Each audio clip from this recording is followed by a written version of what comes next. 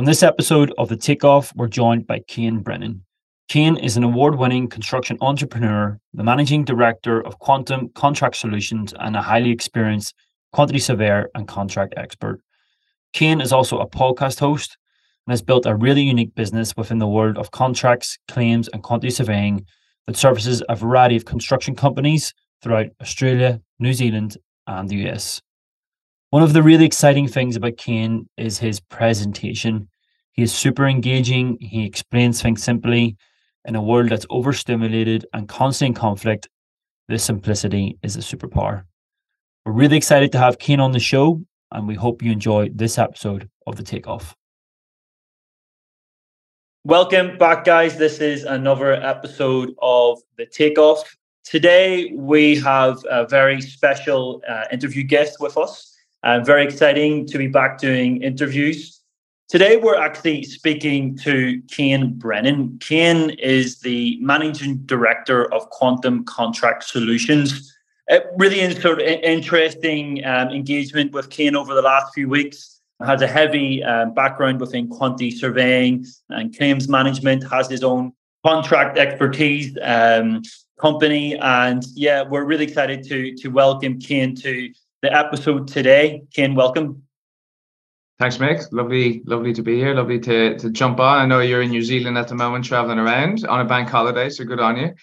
Yeah, thank you for joining me, Cian. Well, I always I always feel like I don't do the guest justice with my introduction. So do you mind sort of introducing yourself to our listeners out there and who you are and what it is that you do, Cian? Yeah, sure. So, my name is Cian Brennan. I'm the CEO of a company called Quantum Contract Solutions.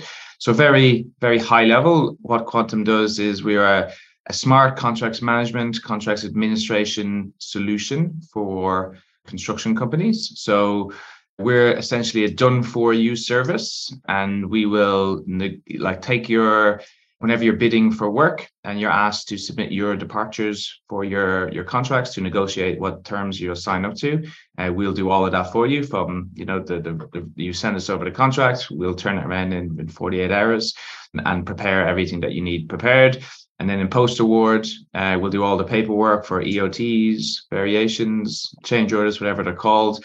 And then we also provide dispute avoidance strategy. So it's kind of like having a contracts administrator doing all your paperwork, a very skilled contracts manager negotiating your contracts, and then a claims expert and dispute expert to help you avoid claims. That's kind of the service from cradle to grave. Does that make sense?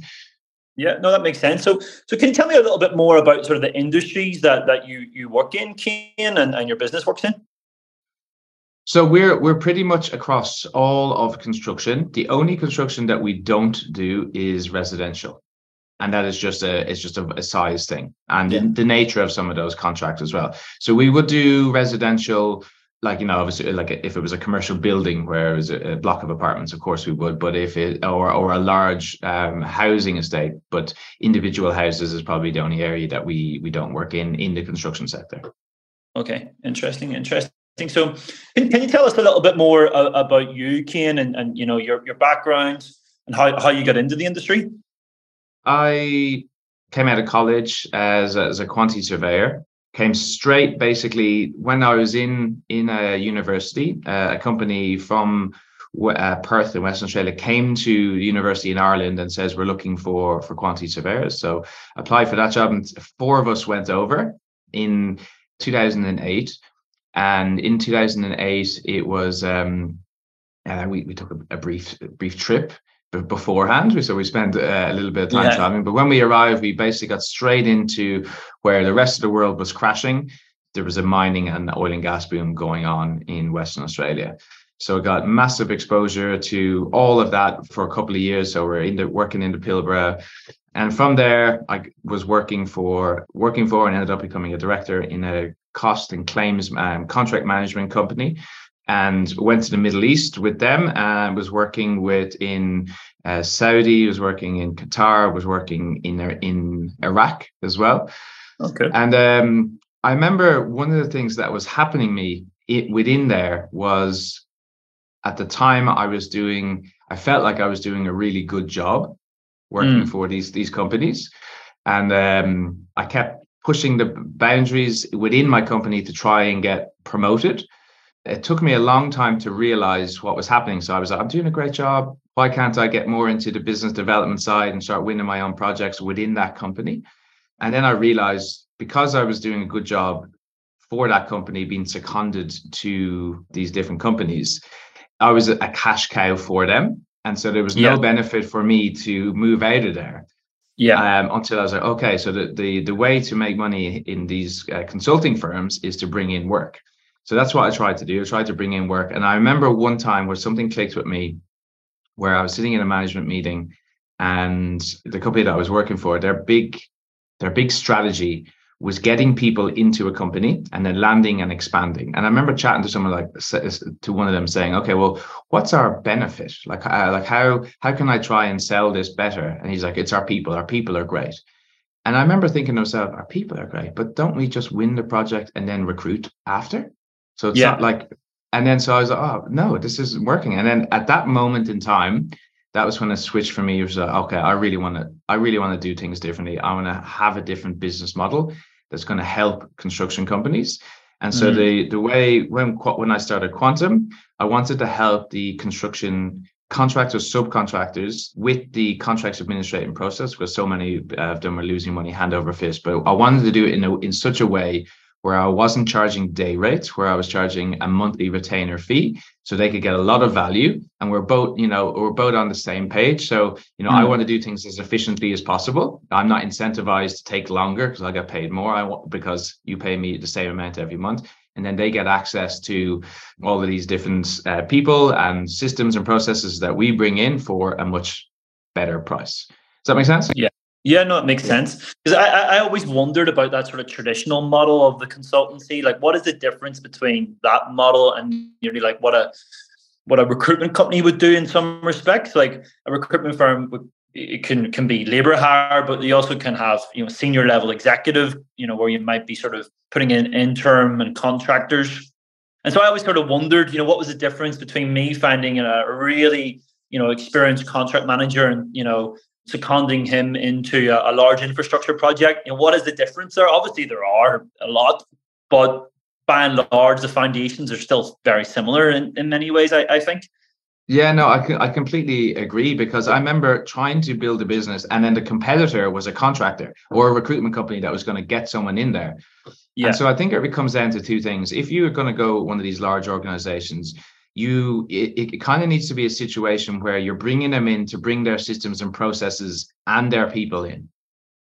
But if then it makes sense, because they're bringing all the best procedures and stuff for you to operate your project. So if you're going to go, hey, I want you to do project controls or contract management for this project, full stop. And then it can be useful. However, if you're just getting one person in or another person in to just fill in seats, well then, I agree. You're better off just going through a recruiter who will actually recruit much better people, because that's their job, is to find really good people. Where the consultancies, it's not their job to recruit. They have an in-house recruitment function, but it's not their job to be able to. So they're never going to be as good. That's my opinion on that as well. So you're pretty much bang on there, Mick.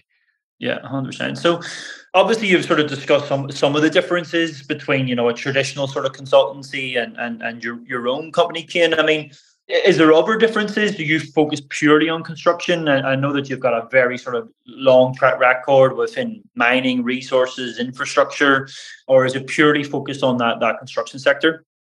It's construction in all of those areas, right? So it's construction in mining, it's construction in oil and gas, but it's anything that we're actually building something, right? Yeah. And really, it's anything that has a difficult contract. Anything where you're looking at a contract that has 50, 100, 200 pages.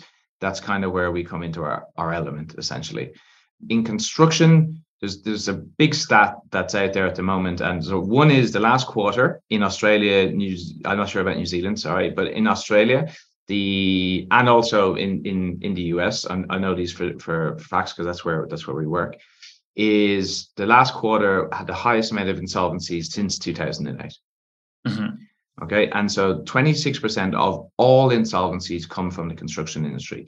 And the reason is, if you think about it, at the top of the food chain, you've got the owner, the principal, the guy who wants to build the thing, right? So the oil and gas company wants to build an oil and gas plant. A developer wants to build a whatever, a hotel. Government wants to build a bridge. Okay. So they will then award a contract to a tier one contractor, right? So the tier one contract wins the whole project. They have a contract between them. They both have lawyers, they both have contracts people. They're both okay with the contracts that they've signed. Now, the problem is that the tier one company, they make money by essentially getting a loan to fund the project and subcontracting out all of the work and then getting paid by the owner. And the delta between the two is how they make money. Yeah. So they're very concerned with risk and they're very concerned with cost, of course. So they push all of the risk down onto the tier twos. And the tier twos are the companies actually doing the work, the scaffolding companies, the civil companies, the steel fabrication companies. They're the guys who do the work. But these companies, more often than not, are some are big organizations, like, you know, they can be up to 100 million, 150 million in size. But the majority are not big enough to be able to deal with the increased risk that's being pushed on. They don't know how to negotiate the contracts. They don't know how to administer the contracts. And essentially, you know, in the worst case, they'll just sign what they're given and then they'll go into the post-award phase, just going, hey, I'm just going to do a great job. And hopefully the contractual stuff falls where it may, and it ends up going badly, end up losing a lot of money or going out of business. So that's kind of, you know, the main problem that we're dealing with at the moment. That's why there's so many insolvencies in the construction industry. That's a crazy stat. 26% of all insolvencies come from construction. It's pretty scary. You know, if you looked at that as a whole of how many construction companies there are and how many go insolvent, you know, it must be pretty high. Yeah. Obviously, the risk gets pushed down, you know, the lower down the spectrum that you are. You know, what would you say, you know, makes a good contract and what makes a bad contract? I know that might be quite a broad question as such, but what are the things people should be looking out for? So a lot of people look at these contracts like with a legal eye, right? So I'm looking at it. You don't have to be a lawyer to be able to interpret a contract, right? So if you're the CEO or managing director of these companies, you need to be looking and you need to understand the contract, not from a lawyer's point of view, right? Changing words and how it's written, but how this clause impacts the commercial outcome of the post-award phase, right? How does this thing impact my cash flow? How does this thing impact my risk? So really, we're looking at a couple of different things. We're looking at how can we increase cash flow? How can we decrease risk of something bad happening and the extent of something bad happening? How can we reduce the chance of disputes, or if a dispute happens, that the next step isn't arbitration, which is 100K before you even, you know, leave your bed, essentially.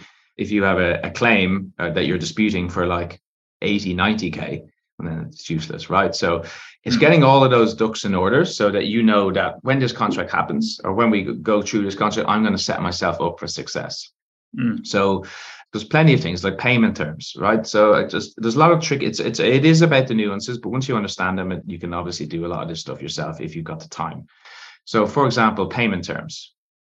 So, you know, a lot of times you've been asked to sign longer payment terms that you want. So people would just look at the number. How many days are they asking? Is it 30? Like, so we want to get it down to 30 calendar days, 20 business days, something like that.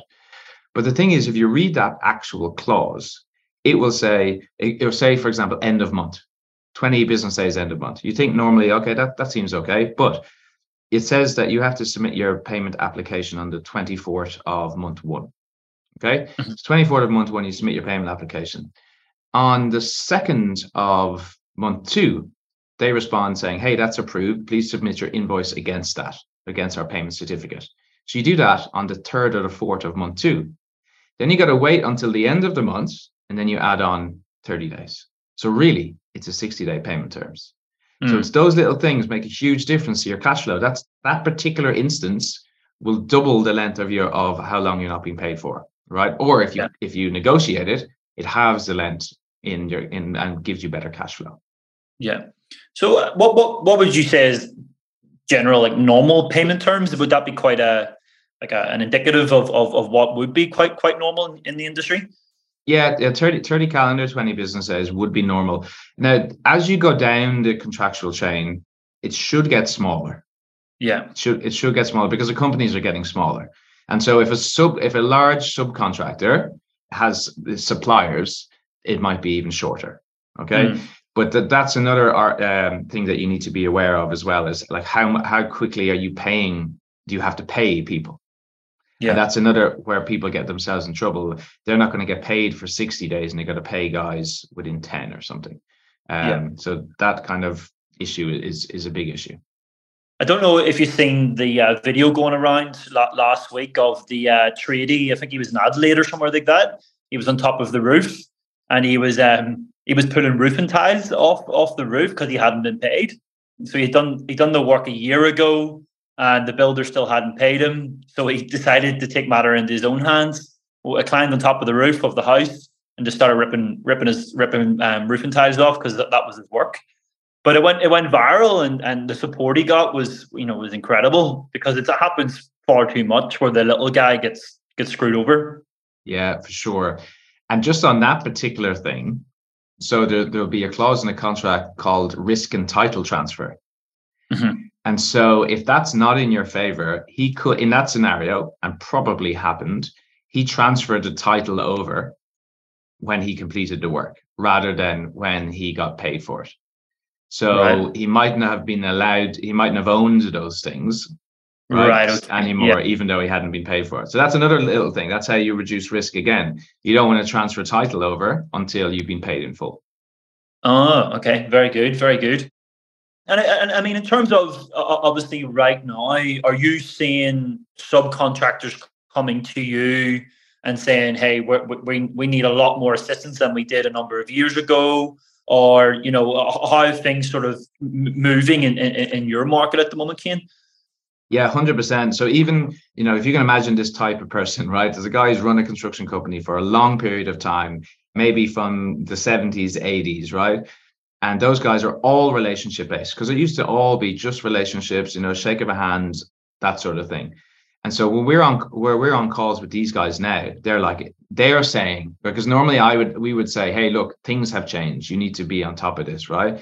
They're now saying to us, things have changed. We need to get on top of the contracts. We've gotten burnt.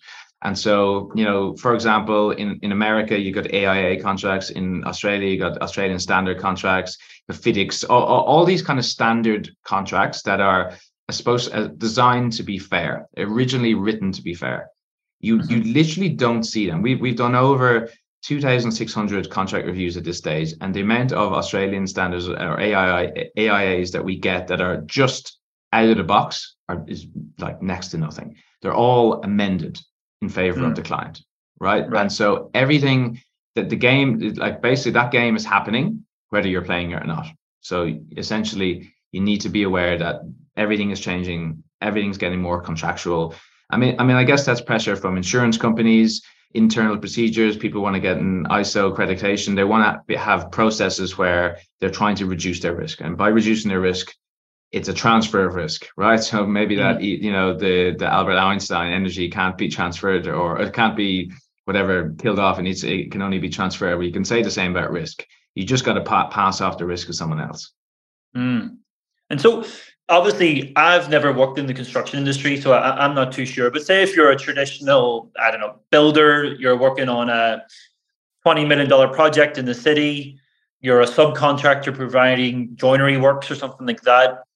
I've been hearing about these contractors or subcontractors getting 150-page, contracts, and they may only have 15, 20 people in the business. That's why obviously contract administrators are in such high demand. But how long does it take to sort of negotiate and agree a contract before you decide, this isn't worth it, or actually I'm happy with this? Could it be months, or is it weeks, or? It depends. Obviously, there's the bidding process, right? So, as part of the bidding process, you'll have an opportunity to try and negotiate the terms and conditions. Okay, as part of that process. So that it depends on the size of the contract as to how long that is, and that's determined by your client anyway. But when you actually get into the negotiation sector, it shouldn't take long. If you're dealing with if you know what you're doing, it should be quick. Because the longer it takes, the longer until you get the job, basically. So everyone is motivated to get that done pretty quickly. Yeah. So that's so you should have an expert in your team then that should be, maybe allocated to look at this from a risk point of view, contractual point of view. Yeah, I mean, so what typically tends to happen is most of these companies, the owner will review the contracts themselves, right? They don't have time to do it, and they probably, even though they're experts at their trade, but they're not an expert at contracts, right? They're just not, right? And then in the post-award phase, they'll have their project managers manage the contract as a side hustle, right? In addition to do the paperwork, and that process just doesn't work. You need someone in the business who can do that for you. And the problem with this specific thing is success looks like silence in this area, right? Yeah. So let's just say you've got a business development guy working for your company, and he goes to market and he wins a project for you, right? So a couple of $1 million come in the door. It's very clear the value that he's bringing in the door. You can see it straight away. He's brought in $1 million worth of project. But with the contracts person, it's stuff not happening that is success. So when you sign a contract that reduces your risk by 80%, right? You can't feel that, right? Because the bad doesn't happen, right? Then when you're on a project, you got a good contracts administrator, your EOTs are getting approved, your variations, change orders are getting approved, and you're not getting into a dispute. So from cradle to grave, it just all works smoothly. And that looks like silence. And that really, if you can understand that stuff is still happening, risk is being reduced, you are getting paid, and the lack of something happening is exactly what you want. Excellent. I think that's a good name for this podcast. Success looks like silence. I think that's a good one. I really like your name of the podcast, The Takeoff. So I remember like in university, we had our 3 columns on the right hand side, 3 columns on the right hand side, and you'd write in what it was, and you'd calculate it all by hand, like measuring the facade of a building or whatever it is. So that's great. It took me a long time and a lot of changes, but we got there in the end. So, I mean, do you have any examples of a contractor coming to you with maybe in a bad situation and maybe sort of turning that round and getting them back on track and turning sort of bad into a good light? With disputes, and we've got the data on this, right? Honestly, we've done like over 1,200 of like dispute strategies, right? So some went into disputes and some disputes would have been avoided, right? If you get into a dispute, it's a race to see who loses the least amount of money, right? So in your head, this is the only thing because if people come to us already with a dispute, the thing has already happened, right? And this is where lawyers and claims experts, can show value, right? And so is because they can get you out of trouble, okay, which is very, very valuable. And that's why you pay so much for a lawyer who's very, very skilled or someone, because they can quote case law and get you go out of the contract. And that's kind of where I see lawyers fitting in construction. But if you've avoided all of that in the first place, it's so much better. So much better. And so the way I would approach most of these things is, okay, you're in a dispute, you giving away or you negotiating and be willing to give away something, you're going to come out with more money than if you go into a dispute. So when you get into a dispute, think about that in your head. All right, okay, so because I'm in a dispute, I've lost money, right? That's where I am, right? So how can I just come to a negotiation right now, give away a little bit and make a settlement, get this off my plate, let's just move forward. That's the best way to go about doing it. Yeah, no, 100%. I mean, from an entrepreneurial sort of perspective, then, Cian, obviously you set up the business in 2019. What's the vision for the company and where you see the business evolving? So for the business, our vision is to help 1,000 construction companies globally. We're just almost at 100 companies across Australia, New Zealand, and Texas. And so the way we're approaching the US is a state at a time, right? Because like Australia, each state and territory has its own culture, it's like its own little country. And culture and vibe and all of that stuff. But the US is like 50 different countries. Right. With different processes and different rules and different regulations and different laws. So that's the expansion of where we're going. So the US is really where we're focused on for the next 5 years. And do you see many differences between contracts from an American point of view compared to an Australian point of view? Apart from terminology, and of course there are differences, of course, but actually no. Right. Okay. And I think it's because there's so many US companies have influence over the market generally globally anyway. So if you're in the oil and gas space, I mean, we're talking Chevron, Exxon anyway, so the contracts are the same. For example, that terminology, change order, that's very, very American, but that's here. Change orders are in Australia too. They're in Ireland, they're in the UK too. So yeah, it is the same. Commercial principles are the same of how you're trying to negotiate a contract. There's always going to be liquidated damages, consequential damages. There's always going to be retention or retainer, as they're called in the States, or security of some kind has to be given. The general process of what you're trying to do will always be the same. And so if you understand the commercial principles of how to structure deals, how to structure your contract in the best possible way for your success, well, then that's what you need to do. 100%. Very exciting. So if there's someone listening to this, Cian, and you know, they're in a maybe they're a contract administrator, maybe they're managing director of a business, or what advice would you give them in order to streamline their contractual and their contracts as such? Well, it depends where you are as a business, right? So some businesses, say if you're 5 million and above, right, you should really have a person in the company doing this for you somehow, or some process or something that this is something that you're dealing with. So like construction is one part constructing, right? Yep. So supplying and delivering the material or a service, and then the other part is getting paid for it. And the biggest and the best construction companies have armies of contracts people for a reason. It's because they know that that's how you actually scale. That's how you become a bigger company. That's how you actually make the money at the end of the day, right? So I'm sure you're aware of this. Anyone who's listening is aware of this. The biggest and best companies will often win a bid or tender at a loss, knowing that they had the contractual skill to make it up in variations and change orders in post-award phase. Okay, so it's a slight shift in mentality in that, doing a great job and having a good reputation, getting repeated work and referred work is very important, right? That's it. But the other half is making sure that you get paid for it, that you're contractually savvy and you're able to do it. And so there's one little a little tidbit for your clients or whoever's listening to understand is that if you're on a project and you're not contractual at all, right? This is what people are always worried about this. You're not contractual, and then things start going pear-shaped, and then you get contractual, then everyone gets up in arms and it becomes a whole confrontation, right?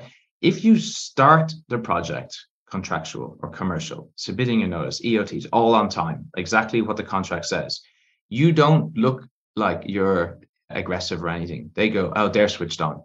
They know what they're doing. And so if you think of the best companies in your space, the biggest, so whatever type of construction company you are, look at the biggest guys. If you think they aren't doing this, you're like, they are 100% doing this. And everyone goes, oh, they're switched on, they're commercial, they know what they're doing, and you get respect from it. So that's the different way to go about doing it. And you look, and people think you're professional, you know what you're doing. It gives them confidence that you can complete the work at the end of the day. Yeah, I think that's actually that rings true for a lot of industries, even my own industry. Like thinking of a recent example, we probably won our largest blue chip client, working exclusively with them, multiple projects, $1 billion. And in terms of that, because we got contractual from the very beginning, and didn't do it all sort of handshakes and good faith and all this sort of stuff, because we knew that it was going to be a bit of a monster, and you've got to get all your ducks in a row, because it'll get nasty at some point. You're not nasty, but you hope it doesn't. But just in case if it does, And I think once you have it, like I think it actually if you're the way that you've done it, and the way I'm saying to go about doing it as well, you actually avoid. There's less disputes because everyone knows where they stand. There's no something like if there's always a bit of in a relationship, there's a bit of a tit for tat, and then maybe there's a bit more titting than tatting, right? In one person's favor, people get a bit annoyed about it, regardless, even if it's your brother or your sister or something, you still get a bit annoyed if you feel like, you're putting in more than the other person, right? Regardless. And so having been on the client side, and say I'm sitting there and I'm looking at 5 people bidding for work, 4 people try to negotiate a contract, and 1 doesn't, right? You don't look at that one person that doesn't try to negotiate as easier to deal with. or I want to work with them. You look at that company and think, oh, they're a bit green. Like, why aren't they negotiating here? They don't seem to understand what's happening. So it's a different perspective when you get a little bit bigger as construction companies. No, I really like that. So anyone that's listening to this, I mean, what's the best way to get in touch, Cian? So we help, companies that are essentially the smallest company we'll ever help will be bigger than 5 million in revenue. Okay. So if you go to constructionsecrets.io, if you're not at 5 million revenue, go to constructionsecrets.io. There's trainings, there's everything that you need to be able to do all of this yourself, right? And then if you don't want to do it yourself, you go to quantumcontractsolutions.com. You can check out a case study there, and you can book in a call with our team, and hopefully we can help you. Perfect. Well, I really enjoyed this episode today, Cian. This was great. I got a lot of value from it myself. Probably could talk for another hour or so, but no, really good. Really looking forward to seeing what you do with the company and how that evolves. And it's going to be an interesting market as well over the next year or so. So I'm sure you'll have a lot of people knocking at your door. So yeah, looking forward to seeing how things develop. All right, thanks, Mick. It's been great being on. Good quantity surveying chat, which is great. Takeoff is a great name. I really like it. But anyway, take it easy. Cheers. Thank you.